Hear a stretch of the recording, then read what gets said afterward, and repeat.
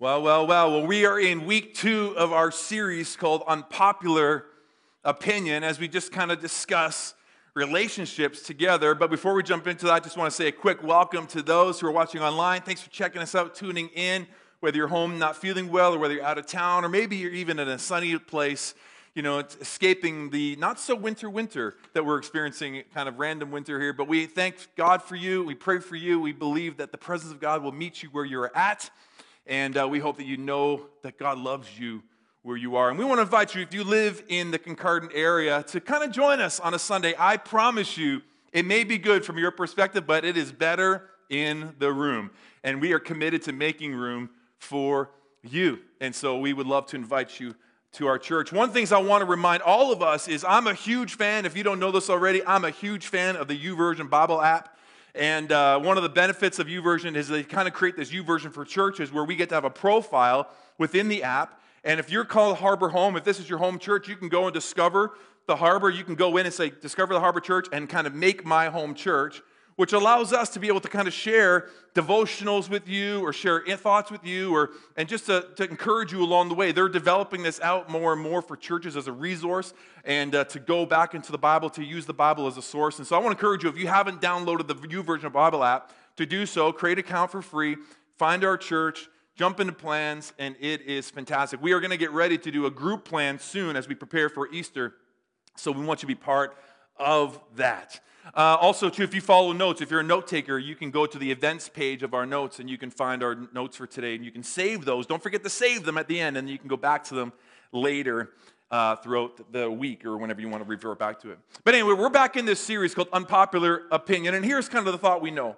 We know that popular opinion doesn't always equal truth, but we can't deny the impact it has on our relationships, right? We can't deny the impact. We can't deny that from the movies we watch or the music we listen to, from the loudest voices around us to the advertising we're exposed to. All of this creates a window or how we see the world, and it affects how we view our relationships. And here's the reality. While society shifts, right, the Word of God remains the same. The Word of God stands strong and stands true. And what we are experiencing, maybe I'm the only one experiencing this, but I'm experiencing, or I'm sensing that the unpopular opinion, God's way, is quickly becoming rather the unpopular opinion in the world we live in. And so the question is, how do we respond to that? What do we do with that? Do we just go with the flow? Or is there something we need to stand up for? Last week, we drove into week 1. We were talking about the unconditional love, right? If you were with us last week, you can go online and miss that. But we just talked about this agape love, this unconditional love that God has for us. It's the kind of love that we are called to pursue, to live out with those around us. And this agape love is an intentional and unconditional a love that expression that chooses to do something or caring or helpful regardless of the cost or the consequences to oneself. Like, I'm going to love you no matter what that does to me. It's God's love for us.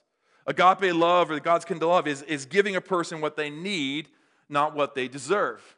And how many people here today are thankful that God gave us what we need and doesn't give us what we deserve?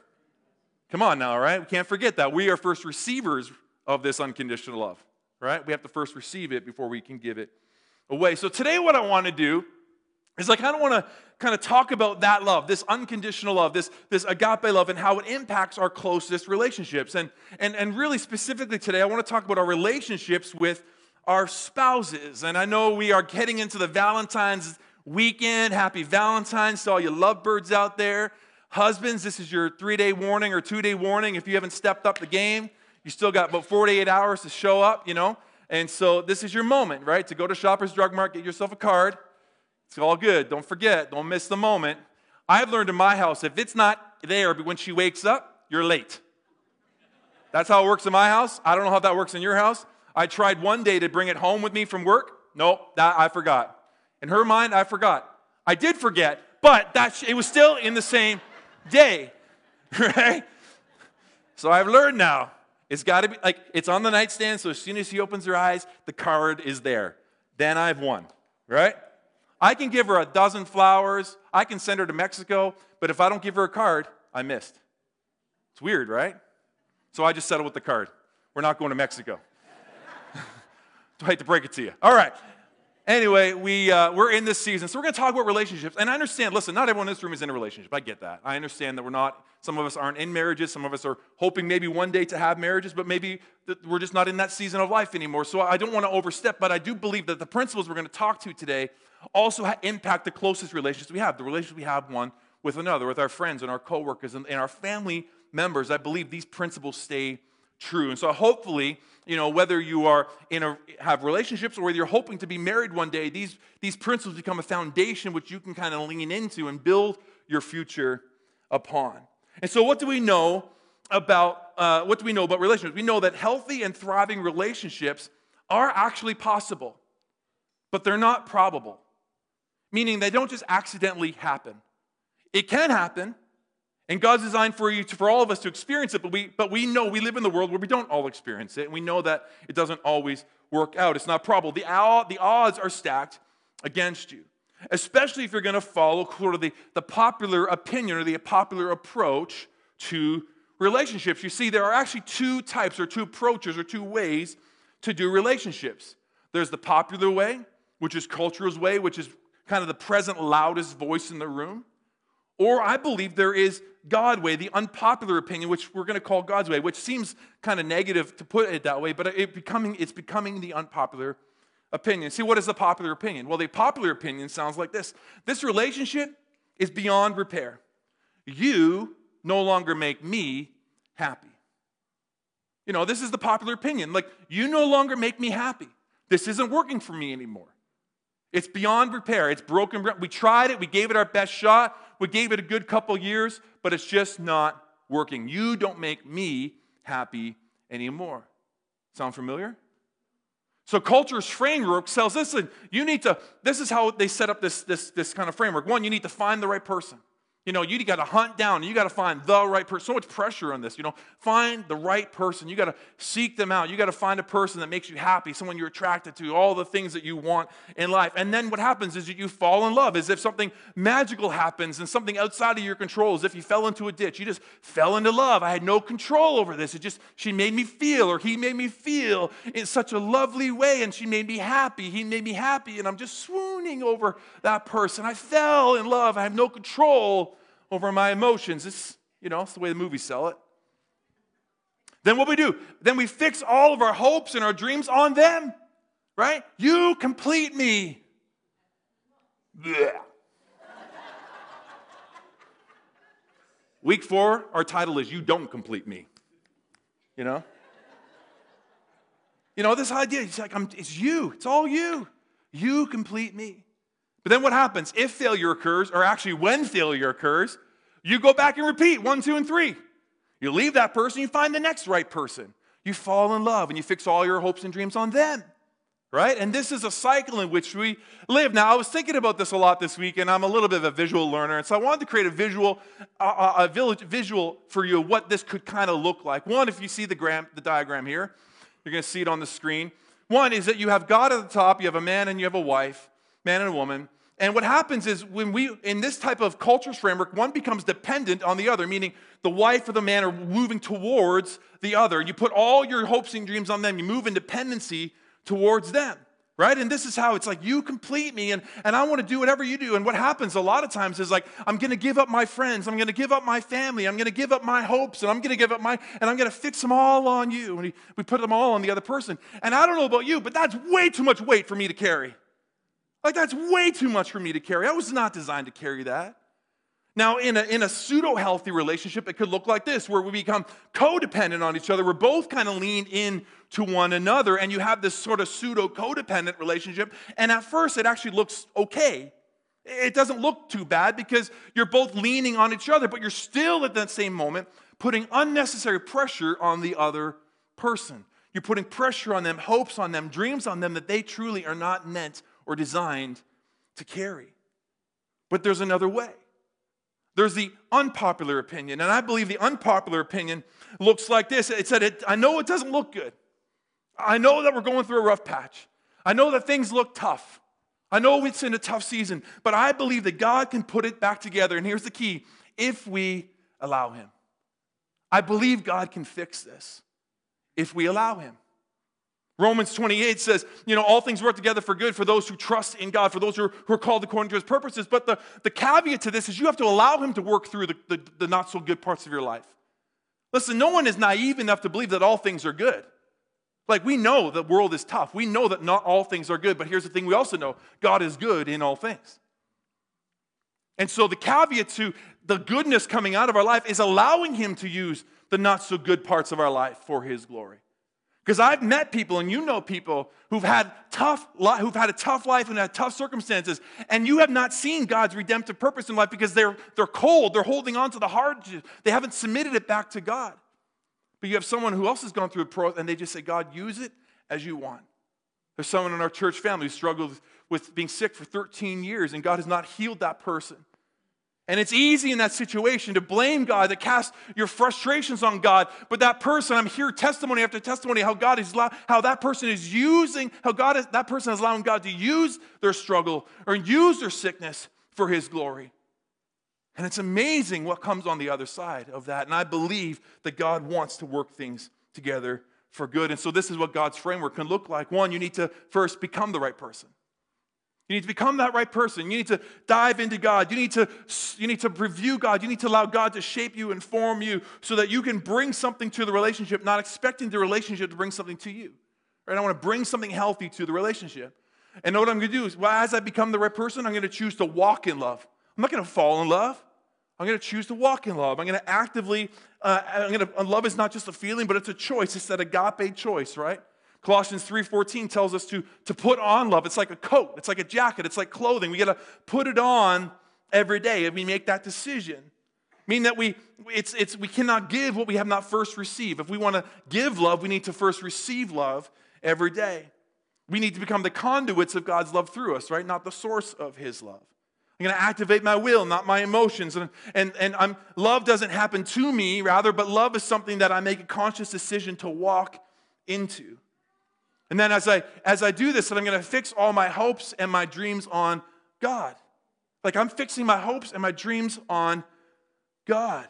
He knows he's the giver of all good things, James tells us. Psalms tells us that his word is a lamp unto our feet and a light unto our path. Jeremiah says he knows the perfect plan for our life.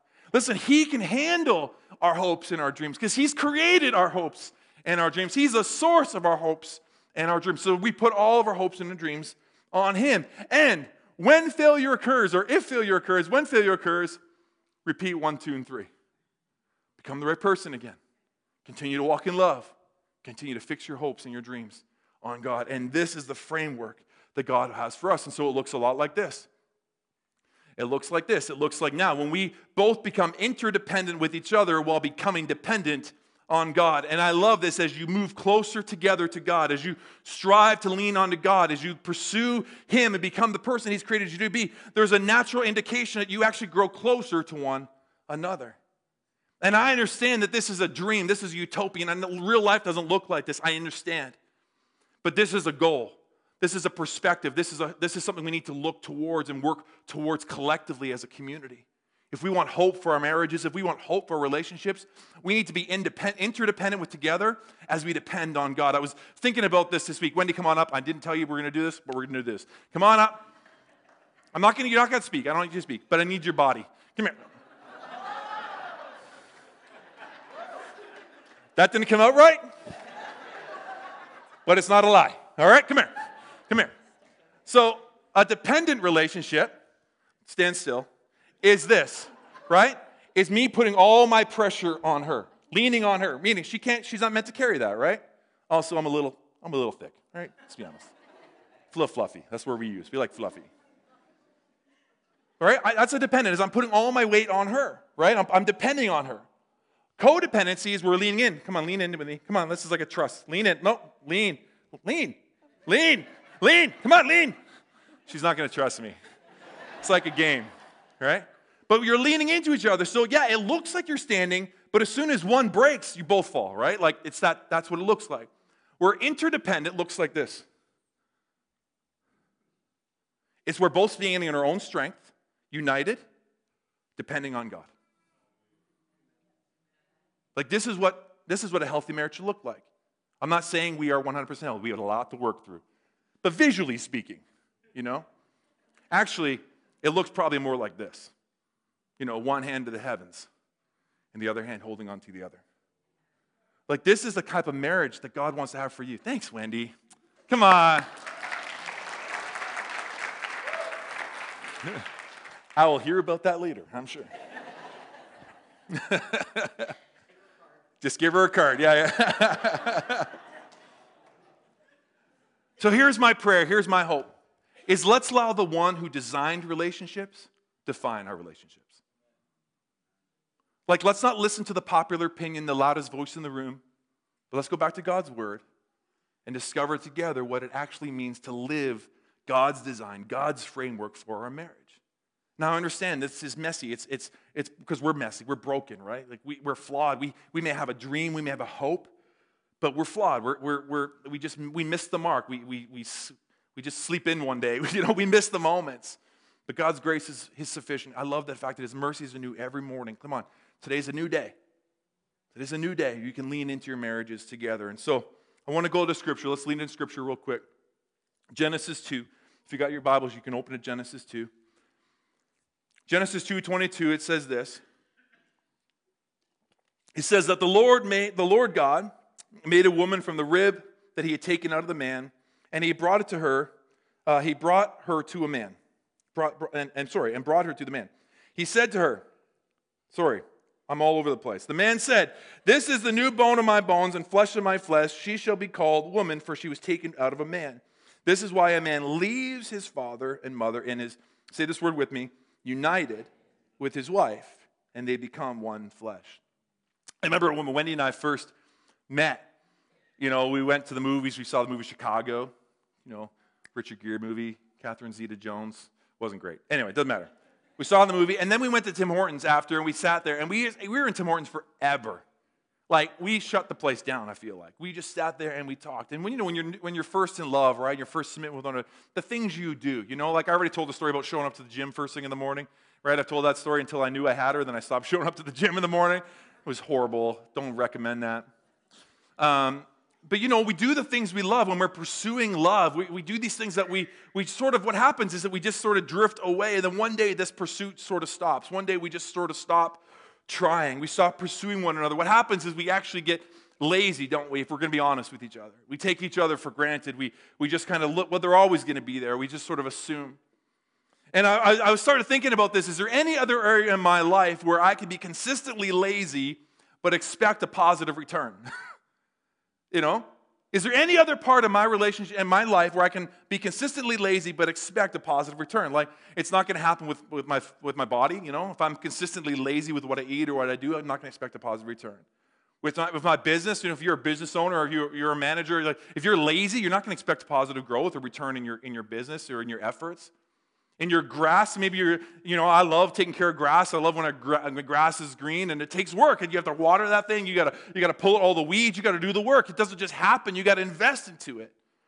You know, and so it takes time. You can't just be consistently lazy, but expect a positive return. I mean, if the grass looks greener on the other side, then it's time to water your grass. You know, it's not time to step away and void it. It's time to water your grass. I heard someone once say, listen, getting divorced when you run out of love is like selling your car when you run out of gas. You know, it doesn't make sense. When you run out of gas, what do? You just fill up the tank. Well, if your marriage is struggling, you don't just get divorced. You fill up the love tank. You start investing into love again. You go back to 1, 2, and 3, right? By becoming the right person, by walking in love, by fixing all your hopes and your attention and your dreams on God. So this is what I want to talk to you today about. This is what I want to kind of go through on a practical level. Again, we go back to this scripture, Galatians 24. It says, that's why a man shall leave his mother and father and be united to his wife, and they become one flesh. This word united, again, it's a Hebrew word. I'm cautiously aware that talking about this stuff is a little bit sketchy because I'm not a Hebrew scholar. I know enough Hebrew and Greek to start a cult. I'm not trying to do that, right? Like, that didn't come across right. I'm not trying to, meaning I don't want to preach from that because I don't know it fully. But I do know, listen, that it means more than just what it means, right? There's more into it than it means. The Hebrew word, debag, it means to cling to or adhere to. It means to cling to or to be united with. It means to catch by pursuit, to pursue hard with affection and devotion. To pursue after, to be united. We see this in Scripture in Psalm 63. It says, I follow close behind you. This is David speaking. This is David speaking to God. He's saying, I'm following close after you. You know, I'm pursuing you. In Judges 20:45, it says they pursued hard after him. And so this level of pursuit, we want to pursue after Jesus. We want to cling to him. We want to hold tightly to him. There's this beautiful story in Genesis 29. And it's a story of Jacob and a woman named Rachel. And maybe you're familiar with the story, but Jacob, after stealing his brother's birthright, after stealing Esau's birthright, he fled for his life to a place called Harbour, where he met a woman at a well named Rachel. Now, Rachel had an older sister named Leah. And so, Jacob kind of looked at her and was kind of smitten by her. He fell in love in this moment. And the Bible is kind of funny, and the Bible says that Rachel was beautiful and had a lovely figure, and Leah had weak eyes. Like, come on now, is that not funny to you? Like, he's describing Rachel as this beautiful figure, this beautiful woman, and Leah, she had weak eyes. Meaning, translation says, Rachel was hot, and Leah had a good personality. Like, that's kind of what's going on here, right? Come on, guys, you got to understand, there's humor in the Bible. I believe in God's word, that it's the word of God, that it separates bone from marrow and goes right to the pierces our heart, but it's also funny. Like, there's a lot in this that just makes you laugh. So Jacob he was smitten for Rachel, and he made an agreement with Rachel's father, and so he said, listen, with Laban, I said, I'll work for you for 7 years in order to marry your daughter Rachel. And so he works for him for 7 years, taking care of his flock and his herd. And then the time comes, and they have this wedding ceremony, and they get married, and then they consummate the marriage. And then he wakes up one day in the morning, he realizes he married Leah. Now again, how does that happen? How do you get married to someone? How do you consummate the marriage and realize you married the wrong person? I don't get that. They were in the desert. I guess it was really dark. I don't understand how that all works. Again, funny, right? So he wakes up and he realizes, oh my goodness, I married the wrong sister. And he goes to his father-in-law and says, what did you do to me? And they say, well, by tradition, the oldest one's got to marry first. And then he says, but listen, I'll also give you Rachel if you want to marry Rachel also, if you work for me for another 7 years. And so to which Jacob, he agrees because he loves Rachel. He's drawn to Rachel. Now, I've grown up hearing this story my whole life. And I was always under the impression that he had to work another 7 years, to which at the end of those 7 years, he got to marry Rachel. But that's not what happened. He said, listen, finish the bridal week with Leah, and then you can marry Rachel if you commit to another 7 years of working. And so that's what happens.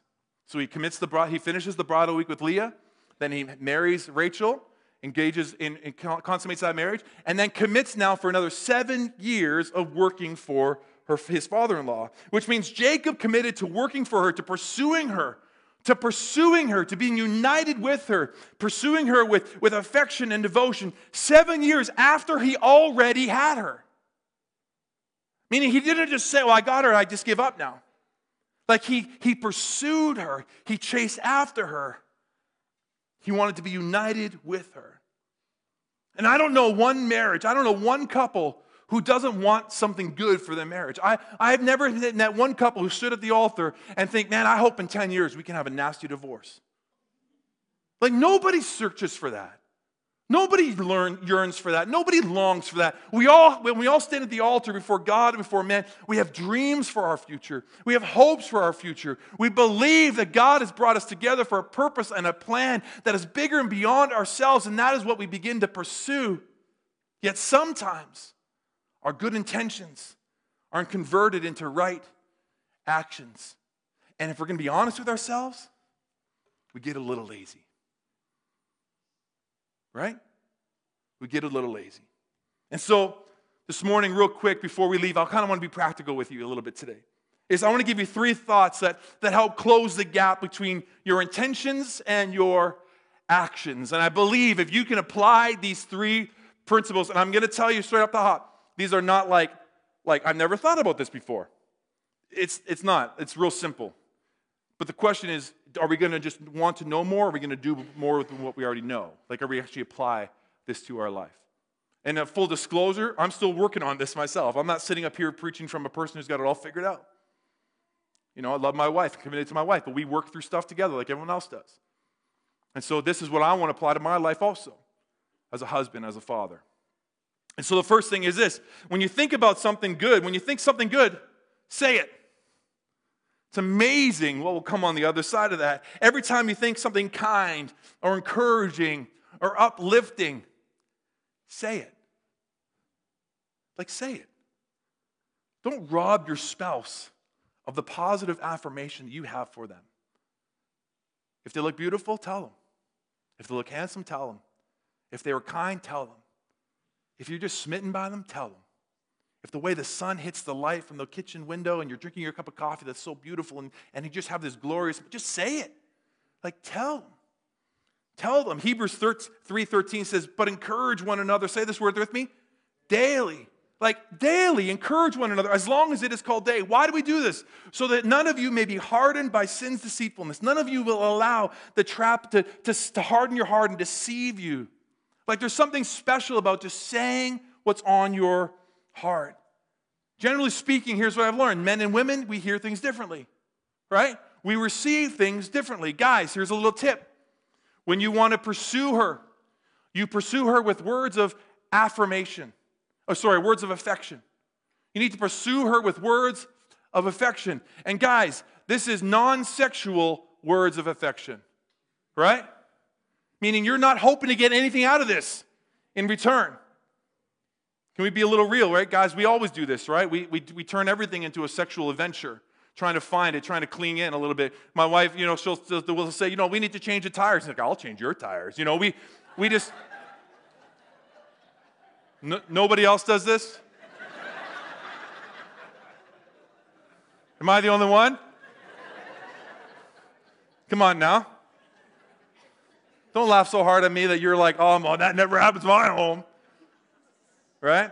Like, we do this. And so what is it like to pursue her with words of affection that are non-sexual? Like, you just tell her what she loves. I've learned this. This is something I've heard and I'm learning and I would love to apply is I love you because. It's not just I love you, but I love you because. Here's why I love you. I love you, I love you because you fight for our family, Wendy. You fight fiercely for our family. I love you because you're faithful. You're faithful. You're always faithful. You always remain the same. You are more than I deserve. I love you because you're kind. You serve our family without any fanfare. You serve our family without any recognition or desire to be known or desire to be recognized. You're faithful, you're devoted, you're kind, you're thoughtful, you're generous. I could go on and on. I love you because. When was the last time you told your spouse you love her because? Not just I love you. Like, call it out. Say it. Speak it. I'm speaking to myself here today too. Speak it. Let her know what you love about her. Guys, we hear things differently. So ladies, if you want a little tip on how to speak to guys want to know. Guys, you need to pursue him with words of affirmation. You need to tell him you believe in him. Listen, the whole world could not believe in him, but if you believe in him, he can conquer the world. But here, the opposite is true. If the whole world thinks he can do it, and he comes home and he doesn't believe you think he can do it, he can't do it. You hear me now? You are 1,000 times more louder in his mind and his heart than the rest of the people around him. So if they don't think he can, but you do, he can. If they think he can, but you don't, he can't. That's just how we're wired. We need to know you believe in us.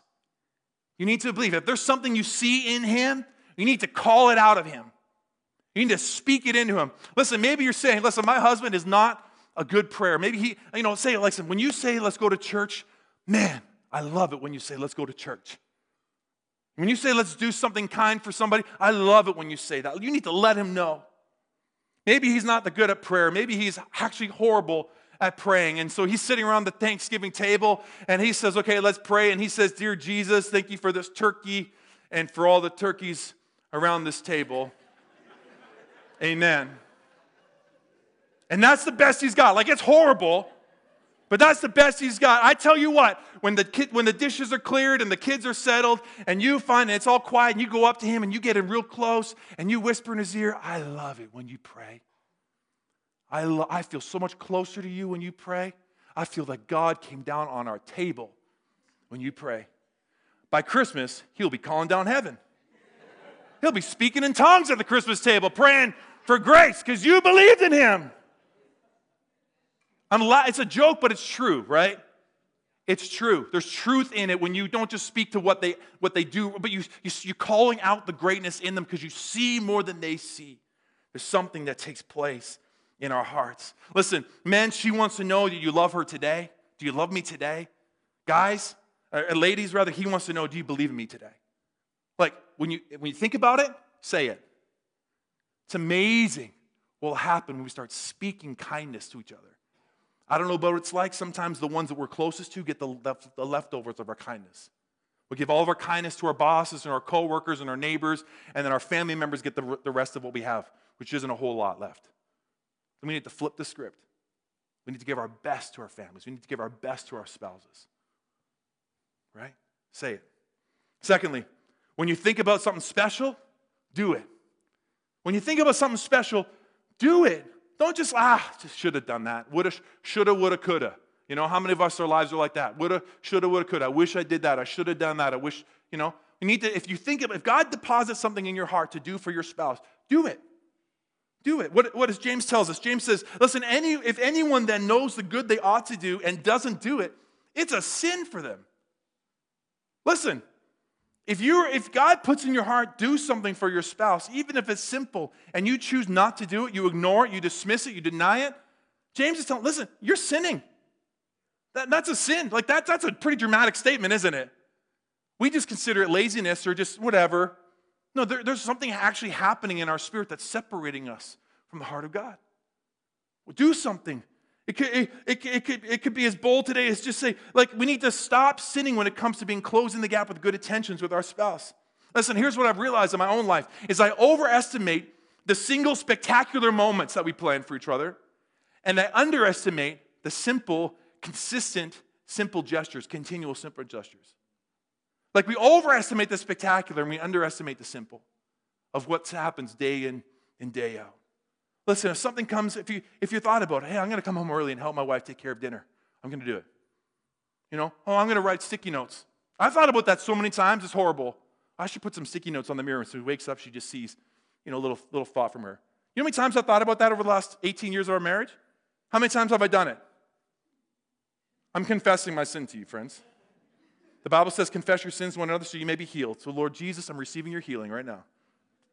Listen, we'll all do this, right? Every one of you can probably sit here right now and say, I've thought about doing something and I've never done it. Every one of us. So what would happen if we actually started doing for each other the things that God has put in our hearts to do for one another? Like, what would that look like? What would be the impact of your marriage and your home if you actually applied the things that God has deposited in your heart to do for one to another, the simple gestures? Make a plan. We talked about it last month. If it's important to you, you've got to put it on the schedule. You got to schedule that thing. Put it on important. Put it on paper. You got to make it happen. You got to schedule what's important. Thirdly, real quick, is if you want something different, you need to be it. You got to become the right person, right? Going back to our God's framework. If you want something important, if you want something different, you need to be it. So often, what do? We point the finger and say, you are the problem. You're the reason why this isn't working. You're the reason why this relationship struggles. You're the reason. And we point the finger all the time. But what would happen if we become something different? What happens if I choose to own the areas of my life that I need to change? What happens if I choose men? What happens if we choose to lead our homes? What happens if we choose to actually stand up and call our family to a higher standard? What happens if we actually choose to be the leaders of our homes, the spiritual leaders of our homes? What happens if we actually become the person that we desire to be deep in our heart, but don't have the conviction or the courage to do? Like, what happens if we actually step into that role? What would happen? What happens if we chose to be the person we're called to be. Listen, this is the reason why I believe in small groups. I believe we can't do this on ourselves. We need other people around us to encourage us, to walk with us, to hold us accountable as we grow in together, as we become the person that God created us to be. This is why we do small groups. This is why we have small groups for couples that are starting up in the next couple of weeks. We want to encourage you to be part of something like that. Listen, what happens is, I've realized myself, is that we tend to multiply what we receive, right? So if people are angry with us, then we get angry back because we multiply what we receive. If people are kind to us, then we're kind back because we multiply what we receive. Guys, this is something you need to learn about women. Women are multipliers. Women are naturally multipliers. God designed them to be multipliers. They produce life from them. They're multipliers. And so when you give your wife love and affection and devotion and adoration, she will multiply that in return, and she'll give you more than you deserve. But if you give her the cold shoulder, she'll multiply that too. Right? Like, you need to give. You need to become the person you want to be. If you don't like what you're getting, then you need to look at what you're giving. If you don't like what you're getting, you need to look at what you are giving. We need to get what we once had. We must do the things we once did. We need to go back to pursuing, chasing after, to be united again, and not be comfortable, not become lazy, but pursue one another the way Christ pursues us. Revelation 2:22, verse 5, Jesus is speaking to the church in Ephesus, and it's a different context. It's a different context, admittedly, but he says this. He says, remember the height from which you had fallen, and repent and do the things you did at first. Listen, if you're brought into awareness, if you just feel God is speaking to you, you need to repent of where you messed up. You need to repent where you have put too much on them that they weren't meant to carry. And you need to pursue God, and you need to present and go back to what you used to do. Do what you did at first. I'm so grateful that God pursues us. Jesus talks about the parable of the lost sheep and the lost son, where he leaves the 99 to go after the lost. You and I are recipients of God's pursuit for you and I. He pursues you. He pursues you. He goes after you. We need to pursue him in the same way he pursued us. Relentlessly pursuing, chasing after, and allowing his unconditional love to flow through us into our homes, into our relationships. So the popular opinion says this marriage is broken, this relationship is broken beyond repair. But I believe today that the unpopular opinion, that God's opinion for you today, is that God can fix it. God can fix it if you let him. If you let him, if you invite him in. And I believe that there are couples here today that if you allow God in and you commit to doing the work, you can see your marriage restored. You can see your marriage healed. I'm not naive enough to believe that there's couples in this relationship and couples in here today who are struggling. We're even wondering if we're going to make it through. I'm here to tell you, by the grace of God, you can do it. You can do it with God's help. If you pursue him first, you depend on him, not on each other, and then grow together and allow him to unite your hearts as you stand side by side, hand in hand. Mark's gospel tells us that therefore what God has joined together, what God has united, let no man separate. And this is my heart for you, church. It's my heart for you that what God has united, that no man will separate. I invite you to stand to your feet today. So I got some comforting news. The comforting news for you today is that there's not one person in this room, or not one couple in this room who's got this all figured out. Like, we're all pursuing it. We're all shooting for it, right? So you're not alone. If you feel you're struggling, if you feel, hey, we got a lot of work to do, guess what? We're all feeling that way. That's okay. The good news is that God's grace covers you and empowers you to course correct, to make things right, to pursue one another. So here's my prayer. Let God heal and transform you. Say, God, speak to me. God, forgive me. God, change me. And God, strengthen me to be all that you want me to do and all that you want to do through me. Let's just bow our heads in prayer. Father, we just thank you so much for your faithfulness in our life. We thank you, Lord, that you have not forgotten about us, nor have you given up on us. God, your design for us was to be married, to be in relationships, to build families, and to build the future. God, you brought us together through circumstances and situations, but either way, you brought us together, and then in that moments, we made covenants, we made commitments to you and to one another. God, we pray that you give us the strength to hold those commitments true. And God, in the areas that we have fallen short, in the areas where we have missed the mark, in the areas where we have messed up, In the areas that we have caused hurt and hurdles and hang-ups and hardships, God, be our grace. Forgive us. Forgive us. God, we recognize our need for you today. We recognize that we can't do this in our own strength and our own might, but it's only through the power of your Holy Spirit as we pursue you. So God, today we choose you. We fix our focus on you. We put you first in our home, in our lives, in our relationships. And we ask, Holy Spirit, that you would do a work in us by your grace. By your grace. God, that we be made new again today. And so we just give you our hearts today. In your precious name we pray. Amen. Let's just turn this into our prayer as we close in song.